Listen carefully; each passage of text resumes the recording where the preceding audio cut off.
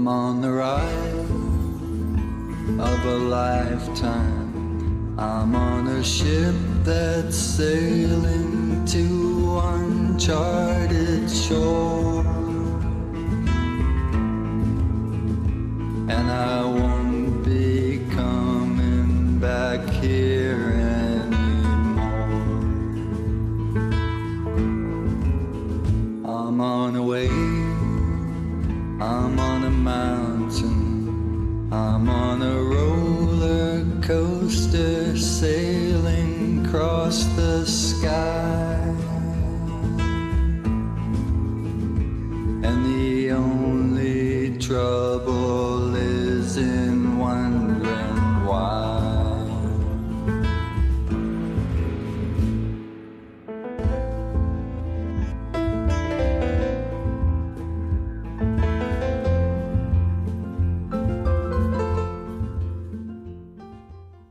Live from Salt Lake City, Utah, this is Heart of the Matter, where we do all we can to try to worship God in spirit and truth, talk about things we think are important. I'm your host, Sean McCraney.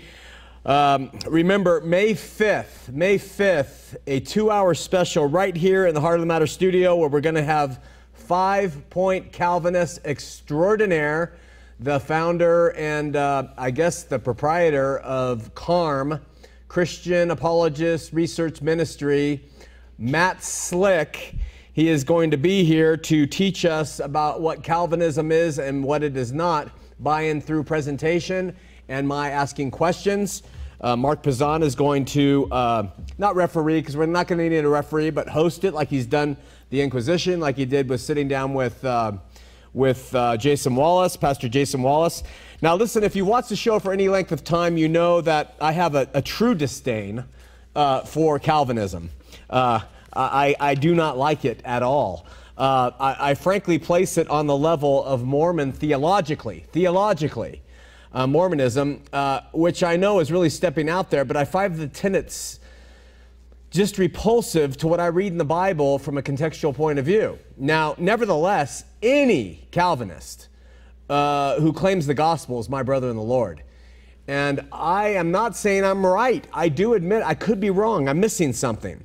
As for me, one of the benefits of having Matt Slick on the show is to illustrate this, that I'm going to be able to get along with a man who holds beliefs I absolutely do not agree with at all, as well as learning from him on things that I apparently have gotten wrong. Matt contacted us and said, "You're not teaching Calvinism properly." So we said, well, all right.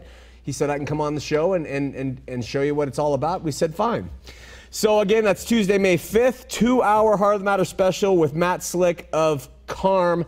And with that, how about a moment from the Word? And I heard, as it were, the noise of thunder. One of the four beasts saying, "Come and see."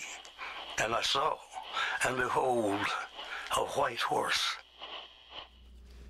I was having a conversation with my friend Rick the other day, and whenever I mention this, I'm convinced that whatever worldview a person has, it will color the way they see the rest of life around them. Somebody who's a fundamentalist anything will see the world through those fundamentalist views. And not only how they interpret the world around them, but it will also affect how you interpret Scripture. It's one of the oddest realities I have ever seen in the human experience, but it does explain why Catholics see Catholicism in the Bible and Mormons see Mormonism in the Bible and Calvinists see Calvinism through the Bible. But while people often see what they are looking for, we find and discover the stuff we want to support our particular views. Seekers of God in spirit and in truth seem to relentlessly pursue him until they reach the end of the rainbow, or until they reach the top of the mountain. And I'm going to use that in an illustration right now. We might liken this reality in life to the entire human race getting on a bus. And we start traveling through the desert, and it's flat, it's below sea level, and there is a sign that says strip bar. There's a certain percentage of people on the bus who are going to say, ding, ding, ding, I'd like to get off here. And they get off and they'll make their home in the strip bar. The strip bar will actually become their worldview. It happens. The bus will continue on, and then we'll come upon a hotel, and some people will say, wait, I want to do my living in these. It has a pool, it has a roof over my head, there's vending machines. That's pretty good food. I'll enjoy living my worldview out of the motel. And then we go on, and people will continue to get off. There's people who love amusement parks. There's people who live for concerts. National parks, we'll come upon those, and people will get off and they'll say, this is really what I'm about, zoos, whatever it is, it's going to color the way we see life and our respective choices. Now, some people move from those places, but wherever we kind of plant ourselves, that will become our worldview. Therefore, there are a lot of people who see the world through sports. That's how everything is a sports analogy, Go for the goal, son. Don't give up. Carry it across. All these analogies. There's people who are totally into service clubs, the Elks and the whatever. There are people who are into the careers, and everything's around the career. Academia, that's a huge one. Science, political aspirations. Then there are those, the bus starts to climb up to some what we would call higher elevations. And you start to get into the foothills of philosophy. And some people say, man, that's where I'm going to make my place. I'm going to stand on these hills and look out, and I'm going to see the world and see above me through philosophy, right? And some may climb into the mountains of religious truth. And then we have people who are Buddhists, and we have people who are Muslim and everything else. Well, as a believing Christian now, I'm going to represent Christianity. I think Christianity, we would call that the gospel mountain. And in Christianity, the gospel mountain is Everest. There's no higher place on the face of this earth. It's Everest, in my opinion. And Gospel Mountain, though, has a lot of homes on it. It's all the Gospel Mountain, but you have a lot of trails. There's Eschatology Ridge, and there's soteriological paths, and there's harmatology switchbacks, and cosmology and ecclesiology, and all these different paths that people go on. And all those trails, they lead to Camp Calvinism and Camp Arminianism and Camp Catholicism and Camp Baptist. And of course, there are smaller sites too, all along Gospel Mountain. Everybody, and they see what they found, and they stop climbing. And they say, I like it right here. I have friends right here. I like these teachings. They resonate to me. And from where I'm standing, I can see everything, and it makes complete sense to me. Are all camping on the same Gospel Mountain? Of course they are. They're all on the same Gospel Mountain. Can one camp claim to see heaven or understand earth life better than another? They do. They certainly do. But all they're really doing is projecting their vista onto the rest of us and saying, here on the east side of Gospel Mountain, we have a better view of life below and of life above. So you have to come to the east side. From the time our journey began, I would suggest that there is only one destination to get to on Gospel Mountain, and I call it subjective summit. It's the top. It's the top of the place. There, a person has gotten higher off the earth, closer to heaven, and has a better view of everything below them when they can comfortably get there and say, there's no more. I have nowhere to go except right here. And from here, I don't need to judge anybody who's sitting around me. I see things the way I see them. The Spirit has moved me up to this point, and you give up, essentially. You essentially say, okay, what more to do? But it's so darn difficult to get there. It's so fraught with temptations to pull off back at the hotel or off onto this camp or that camp that people don't want to believe that reaching up higher is worth it or is necessary or is possible. So they settle for seeing everything from a lower elevation, wherever that might be, from a camp that's teeming with like-minded people or like-dressed people, or from a camp that seems best only because everybody there is too fearful or tired to climb any higher. What is your worldview and what forms it? Ask yourself, what is forming your worldview? On what principles have you made your Christian home, and what have you allowed to color your understanding of Scripture? Are you able to say, I'm going to get rid of that? I'm going to take that and I'm going to get rid of it. And I'm going to ask God, show me your Scripture without this color, without this lens. I want to see it this way. Do you have that? Now, having said all that, we're going to do a quick experiment. I'm going to read 1 Corinthians chapter 3, verses 1 through 11. I'm not going to give any commentary on it. I'm just going to read it, and then we're going to go straight to prayer. You tell me how you read this, how you see this, okay?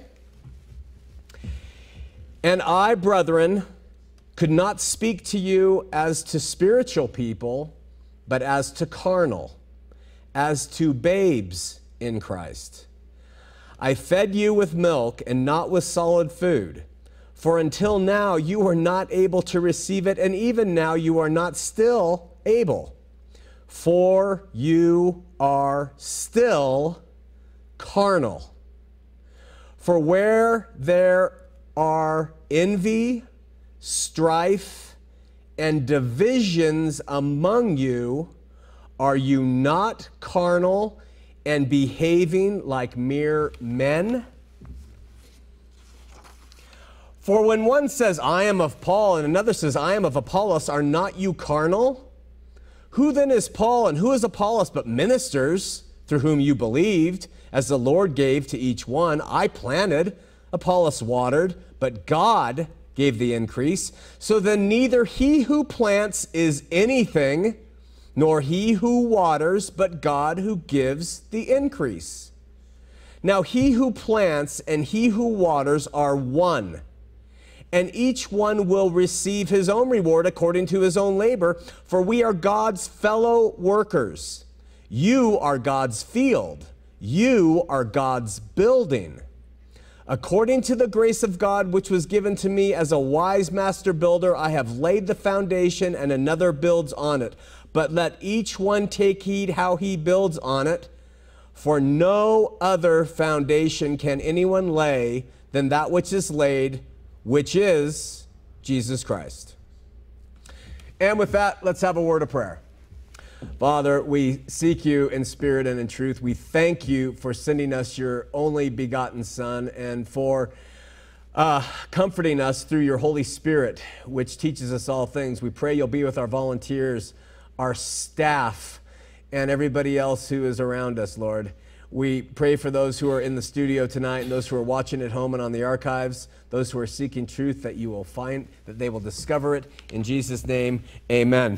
Okay, we are talking about Christian subjectivity being the only viable solution to the mess Christianity has been in and continues to be in relative to denominationalism and dogma and division.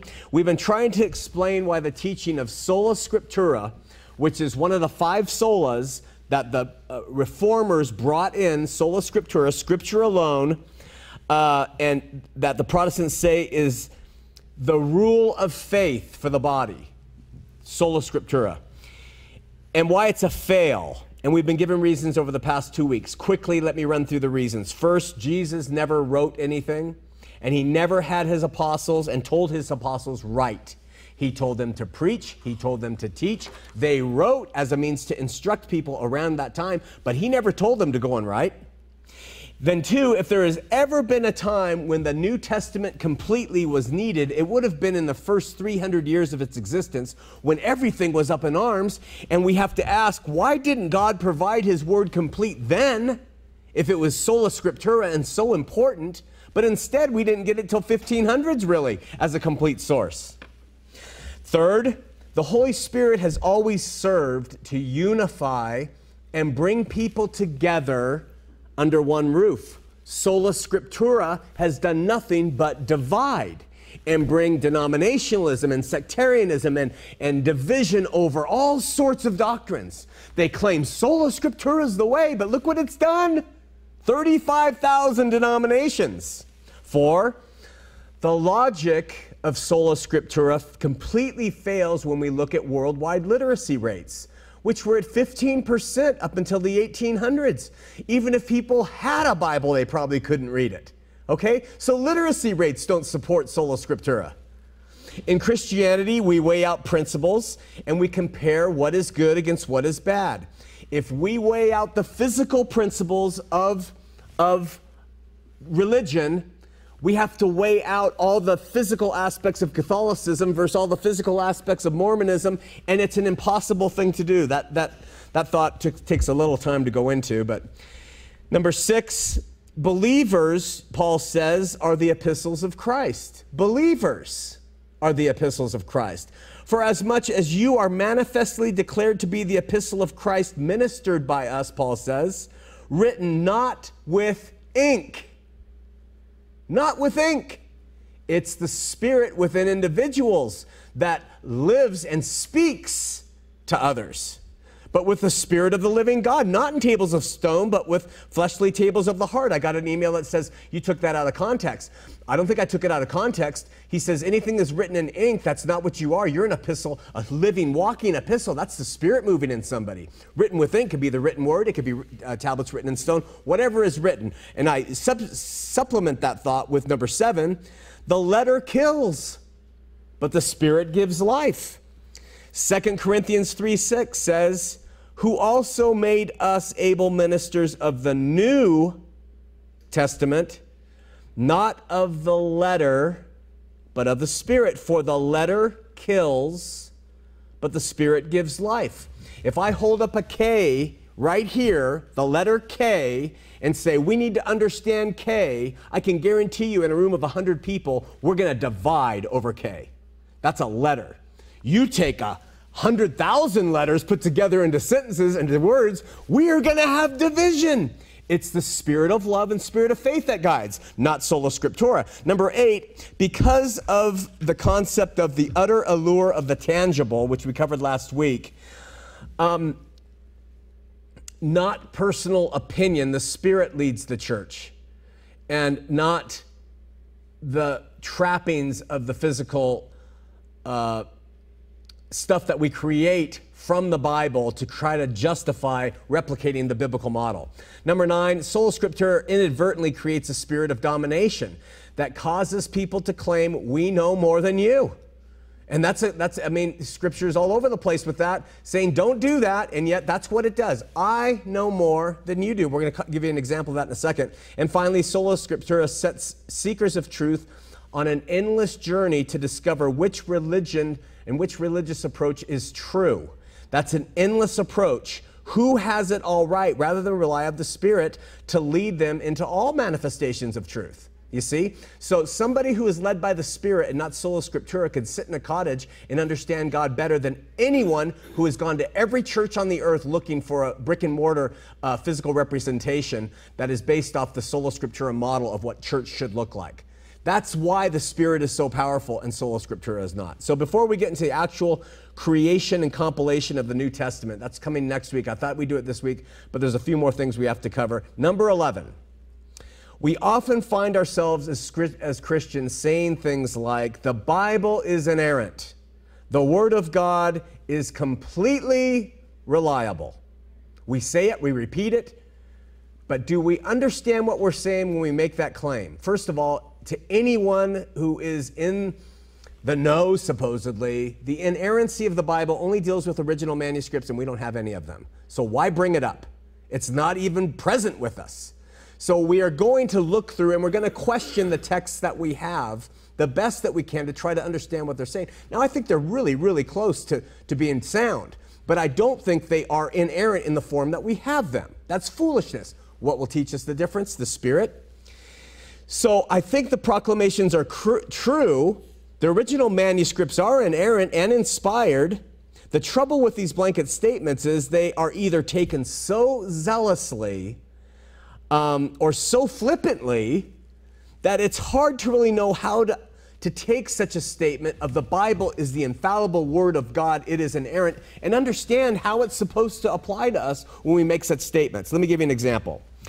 If you go to the gospel accounts of the Last Supper, okay, we come up with a few things that are taught between all the gospel accounts. First, Jesus sent 2 Peter and John to go and prepare the Passover.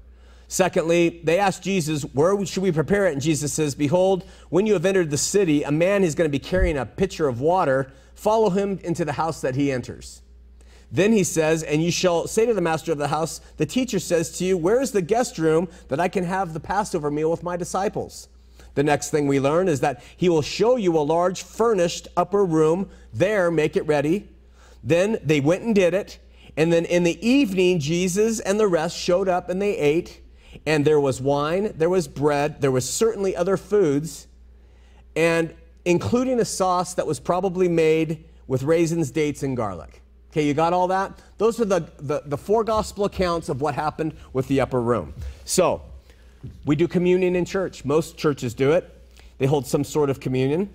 I want to know, are we supposed to have two men go and prepare it? I mean, that's what Jesus did. He sent two to go. And are they supposed to, does it have to be done in a city? Because that's where they went. They went into a city. And does the room have to be owned by somebody else? Do we just go and kind of visit that room? And do we have to look for someone bearing a pitcher of water and follow them to that place and then say, where's the room supposed to be? You think I'm being ridiculous? I'm just taking the word as inspired, as inerrant, and as infallible. You see, I'm just trying to get through it. Does the room have to be upstairs? Because we do communion here on a lower level. So do we have to get upstairs to do it? And is it supposed to be furnished? Can you do it in a place without furniture? And are you supposed to eat it in the evening? Because we don't. We do it in the morning if we ever do it. And do you always have to have bread, wine, certain foods, including sauces made with raisins, dates, and garlic? Now, obviously an extreme approach, right? Or is it? I mean, we do say we take every single word as inspired and inerrant, and we actually claim to use the word to establish how we worship and do church. So is what I just said so extreme? To me, if we have to obey every word that's in the scripture, then all of those things apply to us doing communion. And there's no doubt about it. The only other way is we either do it exactly or we skip some things. And if we start skipping, I want to know who gets to make the rules on what we skip and what we don't. Who gets to make those rules? Ask yourself. Sola Scriptura. It tells us right there. You got the written manual. Well, we should use reason, Brother McCraney. Whose reason? Your reason? The Pope's reason? The prophet's reason? The pastor's reason? The reverend's reason? The congregational's reason? Whose reason do we use? We use the Holy Spirit. And we subjectively decide how we're going to approach things, and we do it. This is part of the problem with Sola Scriptura. It will completely eradicate all division if we start just saying, okay, whatever. Number 12, we have to note that Christianity did not spring forward fully formed, okay? Jesus didn't establish it, and it was a perfectly formed system at that time. And the reason I say that, I think it was, in the sense of it being faith, love, and of the Spirit. But we pick on the LDS because they have constantly shifted their focus on what they do. Oh, you know, you used to teach this, but you don't do that anymore. What do you think happened in the early church? What do you think happened in the first years? The reason the Holy Spirit was constantly moving and shifting around and moving them to do things, and that's okay. But Sola Scriptura stance automatically suggests that we have a manual, and therefore stasis is the goal, not dynamism. Stasis is the thing that we should look for. Not true. The Holy Spirit blows. He changes things up. It goes different ways. Some things happen then, some things... We criticize the LDS for having done that. And yet, that is really what the early church did.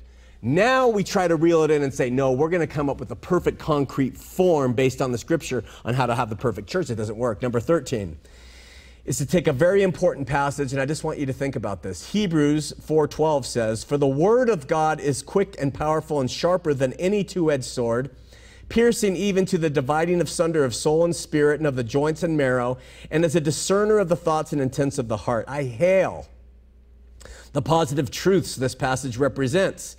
And we use it to show the great import of the word in someone's life now. okay? But at the same time, I would suggest that if we take that in the physical sense, that passage actually talks about the Word of God ripping people up. Just think of it in the physical sense and what happens when we all start dividing over doctrines. And let me read it to you again. The Word of God is quick and powerful and sharper than any two-edged sword, piercing even to the dividing asunder of souls and spirits, the joints and marrow, as a discerner of the thoughts and intents of the heart. Think about it. I mean, it's certainly true in a spiritual sense, but when we use that Word of God, that letter that kills, that K, and we put it in between us, it is like a sword. And it starts chopping everybody in every direction to say, I know more than you. Number 14, have you ever noticed that the Holy Spirit has remained completely available and unchanged since the Holy Spirit fell on the day of Pentecost, but the manuscripts for the Word of God have not? Have you ever thought about that? That we don't even have any of the original manuscripts. Now, why is that? Should we not have the original Holy Spirit either? I mean, why would God allow us to not have them? You know, defenders of Sola Scriptura say things, well, that's because God wants us to live by faith. He wants us to trust that the manuscripts that we have now, so he got rid of them, you know? I would suggest it's because God wants us to place our focus not on written word. That's why we didn't have a complete Bible until 1517 and beyond. He doesn't want us to take the letter and make it the thing that divides. I would say that's why. You know, we take physical things. In the Old Testament, there is a story of Moses who lifted up a brass serpent. And what happened with that brass serpent, do you know? Later on in the Old Testament narrative, we read that they began to worship it. And who was it that came along? I can't remember. And he grabs the brass serpent and he smashes it to pieces. And he says, Nehushten, which means a piece of brass. That's what he says.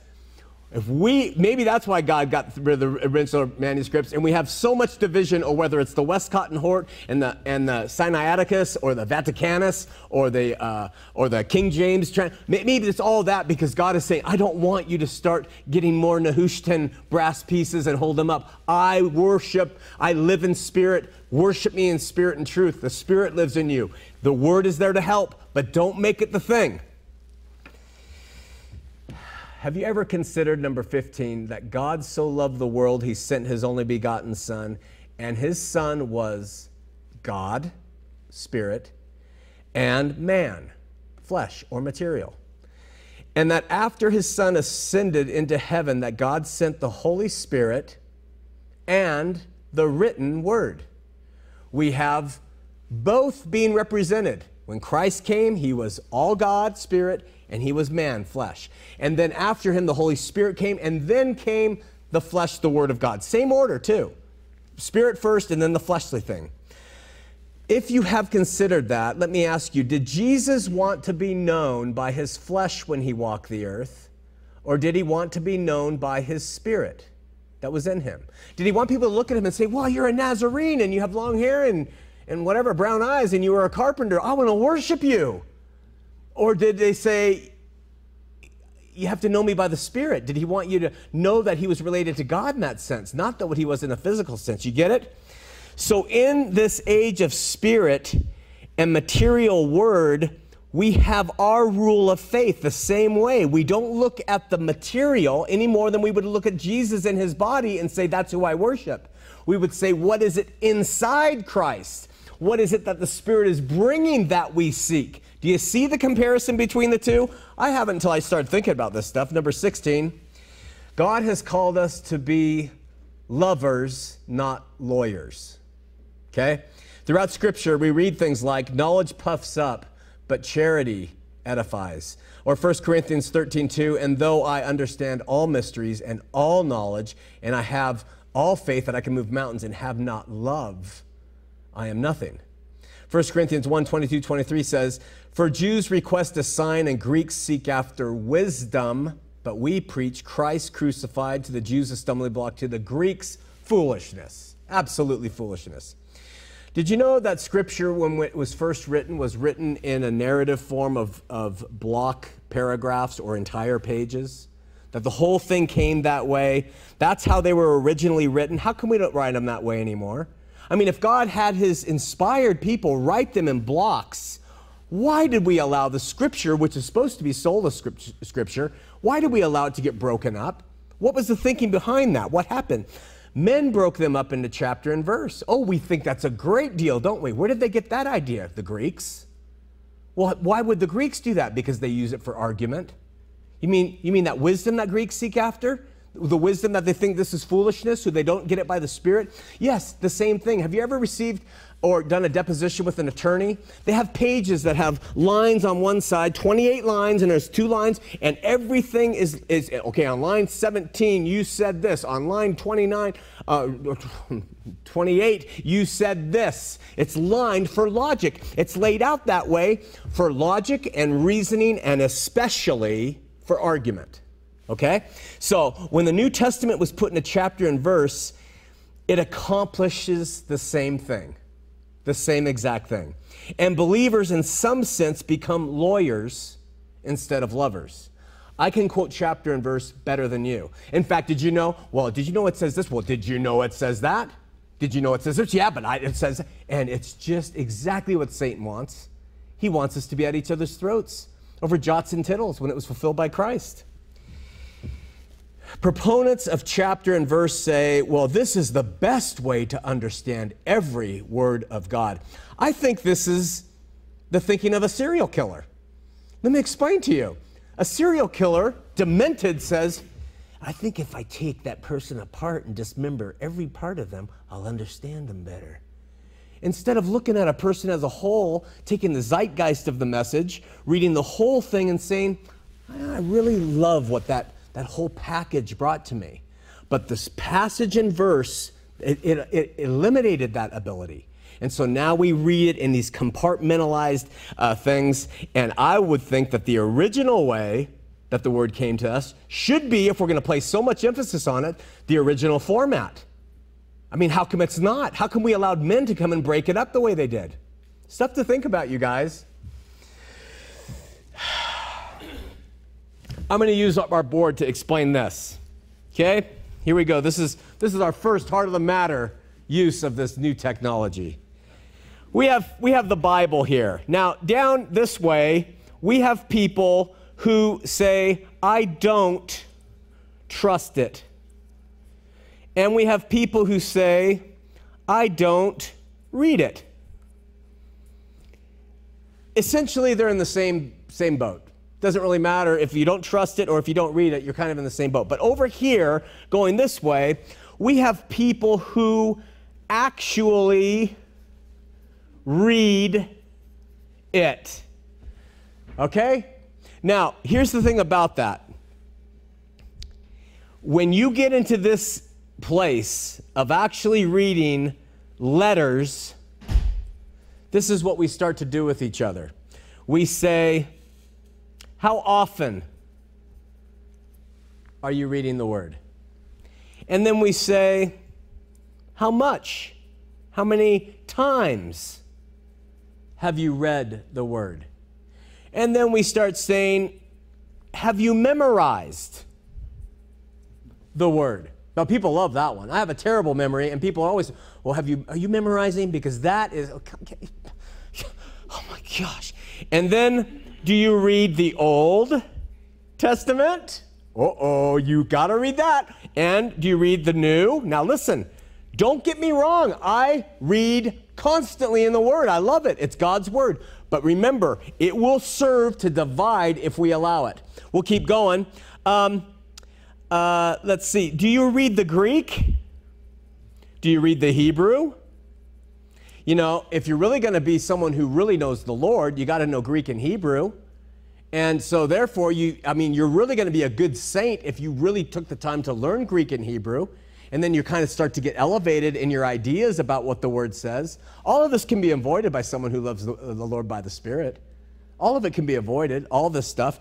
And then we go on. Have you read, do you have a scholarship? And do you have degrees? And it keeps going. And do you understand rhetoric? And it keeps going. And where did you go to theology school? And this is what Sola Scriptura has created for us. And that is why we find Calvinism, which is very, very intellectual, and it takes and it parses Scripture and creates this system. That's why it proliferates into our campuses in Christian universities. And most people who come out of Christian university, which is a bastion for the letter, are Calvinists. They've lost the spirit of the thing, and they have embraced all that stuff we just talked about and everything that we've been talking about. Final thought, and we'll go to the phones. The study of language is extremely complex. If you've ever heard of a guy named Wittgenstein, or if you've heard of a guy named, not Camus, Chomsky, or Jacques Derrida, these guys are all linguists. And you read one page and you're like, give me something to help me, because the language that we read is so insanely difficult. So in addition to seeing the world around us from our particular chosen vantage points, we also, due to fear and laziness, and we simplify matters down, and complex matters, and we assign them simplicity so we can cope. So we say things like, the Bible says it, I believe it, that's all there is to it. That's what we say.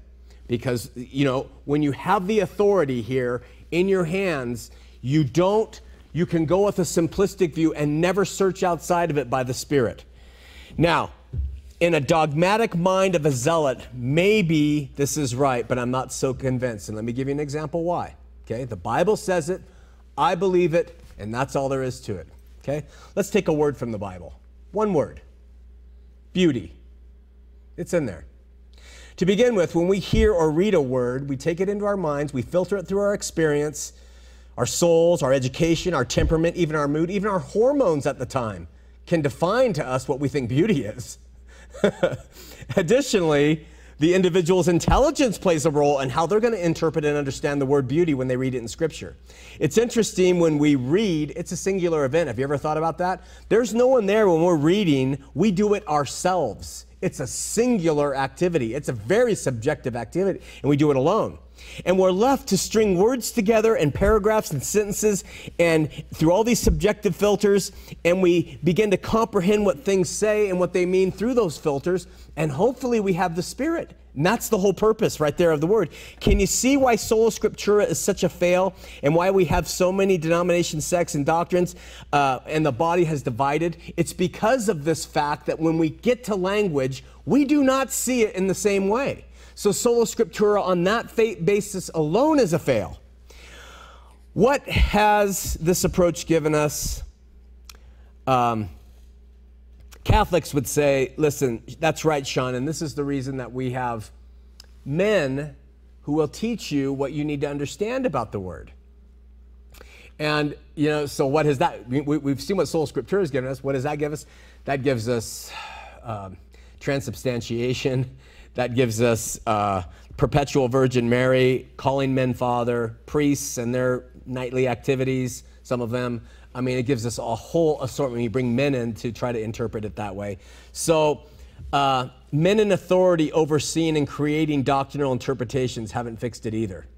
The only way to approach the word in the Christian setting is to combine two elements and add a third. What do I mean? We take the word, and those who are blessed to teach the word, and they do it the best of their ability.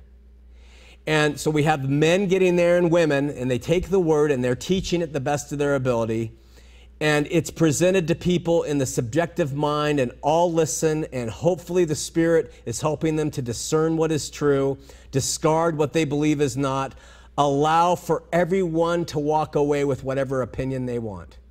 That is whatever they want to believe, because it is subjective and they're going to die alone and face God. So let's get back to that beautiful word before we open up the phones.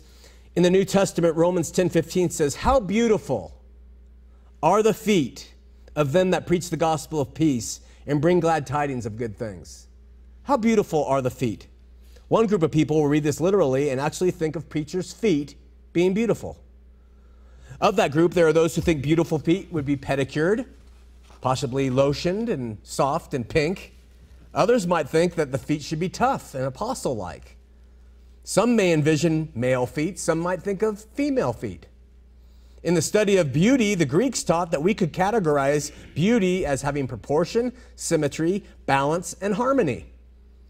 But we also have the fact that beauty is in the eye of the beholder. I, in fact, personally think that the beautiful things of life are the decrepit things. I find Rome and its architecture far more beautiful than Las Vegas.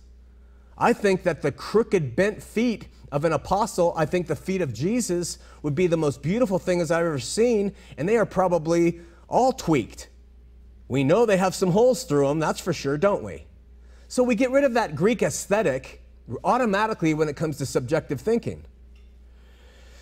In fact, when it comes to beautiful things in the world, I think the broken and the withered and the old and the decaying things of the world are far more beautiful than the new and the contiguous and the balanced. But people will disagree. We have on beauty forever. There will be a group that will believe that the feet should be seen metaphysically, as in God uses those who he has sent as moving their feet, and so it's beautiful in God's eyes. They'll see it that way in a spiritual sense. Beautiful, this in this case, represents sacrificial feet. Feet that represent the heart of those seeking to please God. There will be a group who might include elements of these perspectives and mix them with others, and in their observation and interpretation of beautiful feet, they will start to see how the Hebrews said things. And they will see when the Hebrews said beautiful feet, they're not talking about feet. And they'll read something from Adam Clark that says, Dr. Taylor remarks on this quotation, which is taken from Isaiah 52:7, that feet are variously used in Scripture and sometimes have respect to things internal and spiritual. For as the life of a man and the practice of piety are compared to walking, Psalms 1:1, so his feet may signify the principles on which he acts and the dispositions of his mind. Ecclesiastes 5:1 says, keep thy foot when thou goest to the house of God. Agreeably to this, the feet of the messengers in Isaiah and of the apostles in this verse may signify the validity of their mission, the authority upon which they acted, and any character or qualification with which they were so invested. Yes, well, righty-o. What do we do with all this? Some will read the Greek and discover that the Greek words for beautiful feet are horeos, which means belonging in the right season in some texts, and flourishing and beautiful, and then pous, which is feet or foot. How nourishing is the foot, they'll see it, or how belonging to the right season is the foot of them that preach the gospel of peace. You getting tired yet? One freaking word in there, and we're saying sola scriptura. Can you see the idiocy of what we've bought into on this one too? I'm sorry, I know it sounds like I am blasphemous or that I don't care about the order. I care about truth. And when someone tells me sola scriptura is this is how it's to be done, and I can see right now we're at 18 holes in the whole thing, and then I can see what it's produced, and then I read the Word and what it says, and we're going to get to what the Word says about it and give you the passages, and it's going to slay you. You're going to say, I have to agree, the same way that we people have done who have taken the time to listen with some of the other subjects that we've covered. Let's open up the phone lines, 801-590-8413, 801-590-8413. We have Mark in Ireland. We have Christian in Olympia, Washington. When we come back.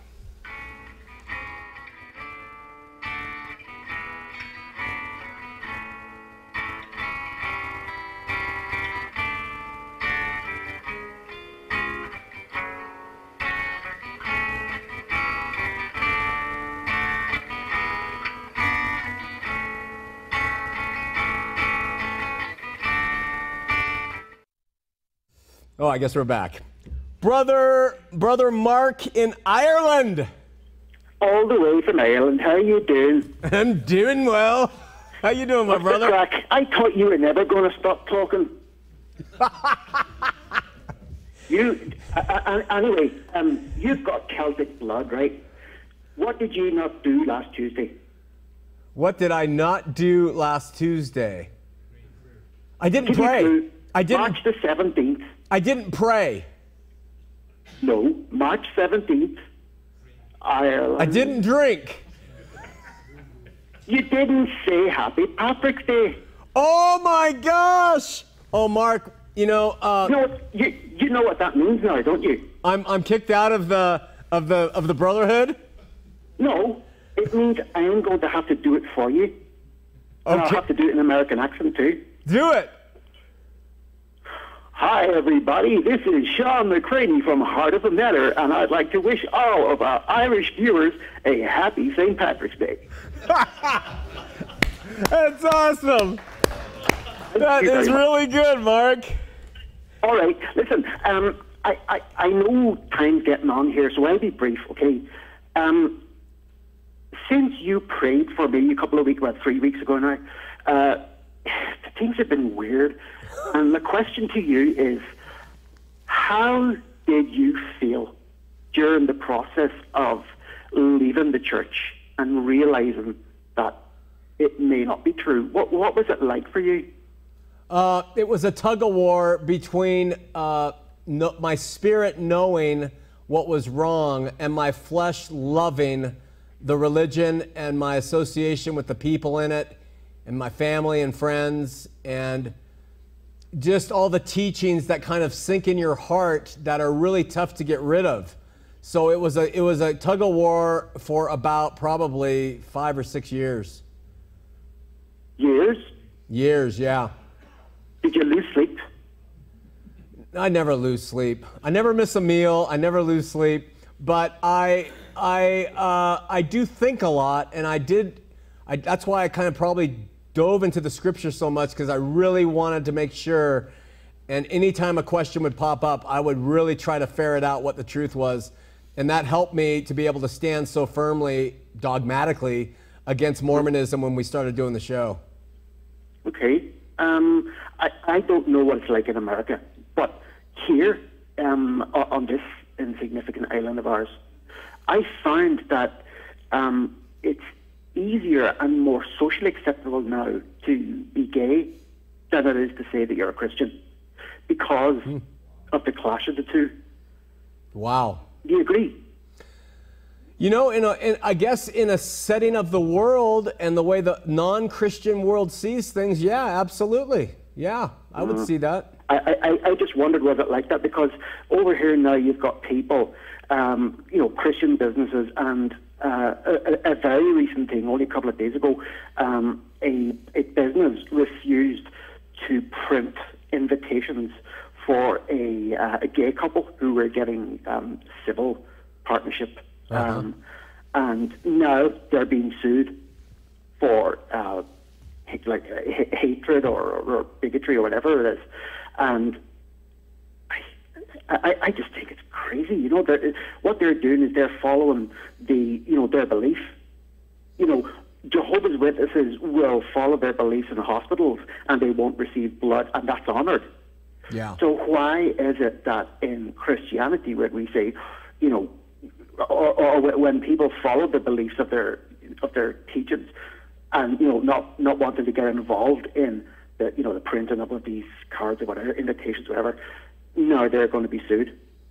It's like Mark, I've been railing on Sola Scriptura, but I do believe in going to the Word strongly for our reference. And all we need to do is look at Jesus and his apostles, and what did they do? What did they talk about? They did not talk about homosexuals. They didn't talk about homosexual marriage. They didn't talk about abortion. They didn't talk about anything that were nuclear armament. They didn't talk about conscientious objection. They talked about nothing except sharing the truth of Jesus. I mean, I'm just preparing this Sunday's lesson, and we're talking about, hey, Jesus, he railed. He actually used words like hypocrite and viper toward the religious, pious, but he never made one mention evil towards sinners, except repent, change, follow me. I don't know, Mark. I think you make some good points, and I got to tell you, I don't know why you can do the American accent so well, but I fail so miserably at the Irish. All right, I just got one question, and I'm going to leave on the question, and if some of your other callers can answer it, so be it. So my question is to any members of the church out there: why in the church do we have a hymn that starts with the line, "Praise to the man who communed with Jehovah." Ooh, good question. Okay. Great question. Thank you so much, my brother. All right. Talk to you soon. Bye-bye. Okay, bye. Great question by Mark. Why would such a hymn exist? Let's go to Christian in Olympia, Washington. Christian? Hello, hi. Hey, you're on the air. All right. So I had just a few questions. They're pretty off topic. But first one is, when are you guys going to change your theme song? Okay, let me tell you what happened. Okay. When we were on local TV, they had something called BMI or whatever. Is that what it was, Derek? ASCAP BMI, and that paid for us to be able to use Johnny Cash. And when we got kicked off that, we don't have the funds to pay for that monthly, and so you have to get permission and all this other stuff. So we had to buy the rights to a song, and that's the song we bought. So some people really like that song. It does speak. The lyrics are good. He warbles a little bit, but it's with us for now. Okay. I don't know. That was just a joke. But I give him a full answer. And then, so another thing I was wondering about is speaking in tongues. Yeah, my understanding of speaking in tongues from 1 Corinthians chapter 9 is this. It was best illustrated in Acts chapter 2, when the people from all different areas and dialects and languages came together. The Holy Spirit fell. They spoke in the different languages of those areas, and other people were able to understand them. So my estimation, could be wrong. I know there's a thing about speaking with the tongue of angels that's spoken of in Scripture, the unspoken language, things like that. But speaking in tongues, one, is not for the church. It is for unbelievers to see a miracle where somebody is speaking in a language that no one else knows, like German, and somebody there who's never spoke German is able to interpret it. They have the gift of interpretation. That is the best definition of the speaking in tongues. Okay.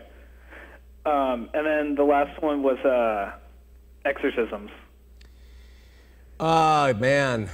So, yeah, I was watching this show, and I don't know, it's just one of those late night Netflix shows. I was like, what's this? I clicked on it, and it was about exorcisms. And I mean, it's pretty crazy, and I don't know like where we should stand on that. I don't know, dude. I'm sorry. We have Sterling in Iowa, we have John in Oklahoma, but I got to tell you a really quick story. My father-in-law, now deceased, is 6'5", 350, huge man, great guy, great heart. Big guy, okay? So we get called as Mormons to go over to a lady's house, and she is like, and he's called to give her a blessing, a priesthood blessing. So he's standing there, and she's down here snarling, and he's like tapping his feet, and then he looks at me, and he goes, he was a retired Army colonel. He goes, I'm afraid the damn thing's gonna jump into me. Highlight moment of ecclesiastical stuff. I don't know, dude. I believe that God won the victory on the cross, and that God and Jesus, I think demon possession is anybody who hasn't been born again, probably, to some extent or another, and that when Jesus moves in, the Holy Spirit moves in, I don't think we have to worry about it within the body. Okay. Hey, thanks for an entertaining topic. Oh, yeah, of course. Talk to you. Bye. We're going to Sterling in Des Moines, Iowa. Sterling, you're on Heart of the Matter. Hello? Hello, Sterling. You need to turn your computer down. Oh, sorry.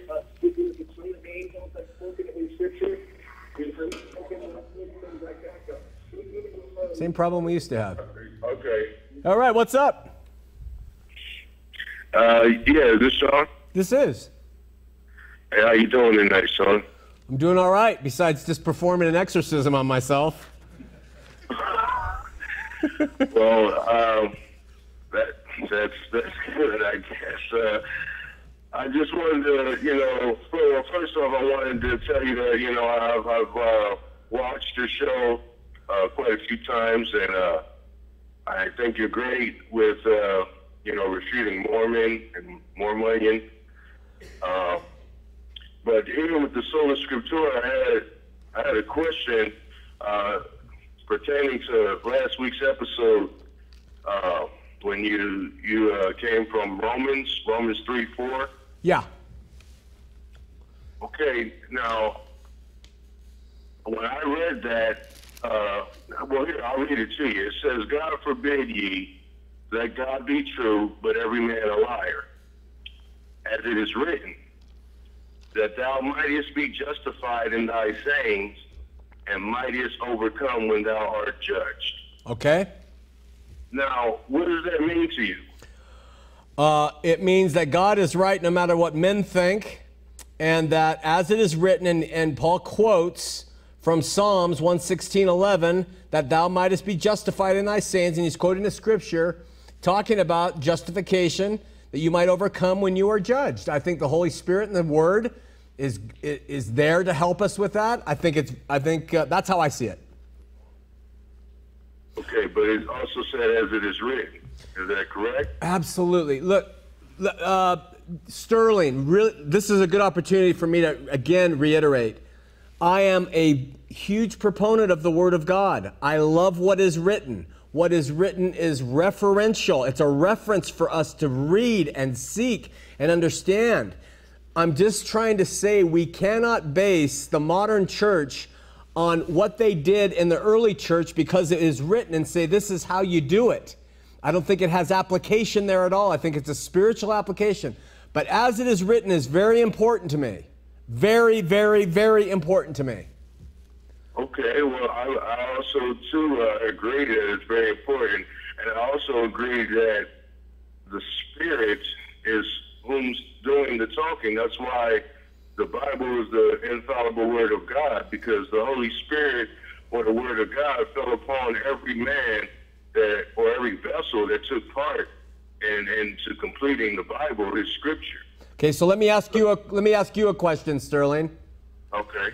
There are 4 men who gather together in a church, and they all read the same Bible. And the Bible that week was talking about baptism. One man says he believes it by sprinkling. One man says he believes it by splashing. One man believes it's not important, and another man says it has to be by immersion. And the one who says it has to be by immersion says, and you have to have it in order to be saved. Now, let me ask you this. All of them read the same word. They all believe the same word, but they all differ dramatically on this point. You tell me what takes precedent, what was written or the Spirit which says love each other and don't divide over things? Well, I agree with that too, but I also would agree that I would go to Scripture and pertaining on baptism, in which, I don't think it's actually necessary that you have to be baptized by water, because if you're baptized by the Holy Spirit, it's basically the same thing. But see, this isn't my point, my brother. My point is there are people, there are religions, there are entire people groups who argue over what baptism is and have made denominations of it. It's not what you think or I think. The question is, what should prevail when there's division over non-essential things like that? Okay, well, I believe that Scripture shall prevail, and they're arguing over the traditions of men.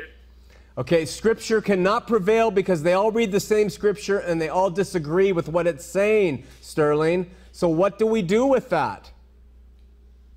Well, Scripture is in a private interpretation, so I believe that amongst brethren is how this should be, brought out and discussed. Okay, and it's discussed, and they can't agree.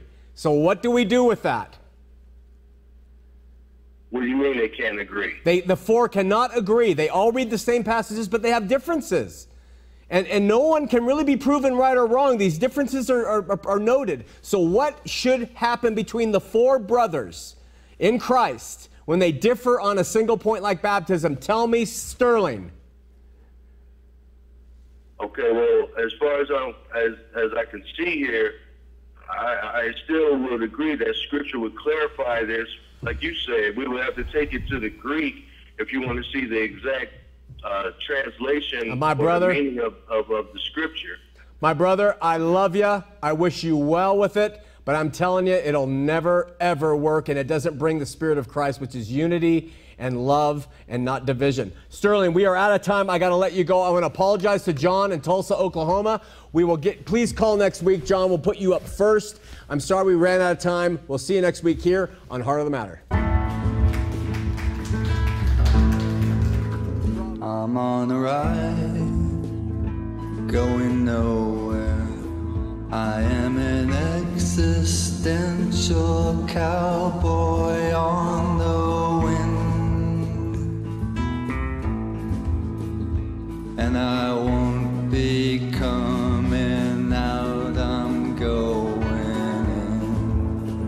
in.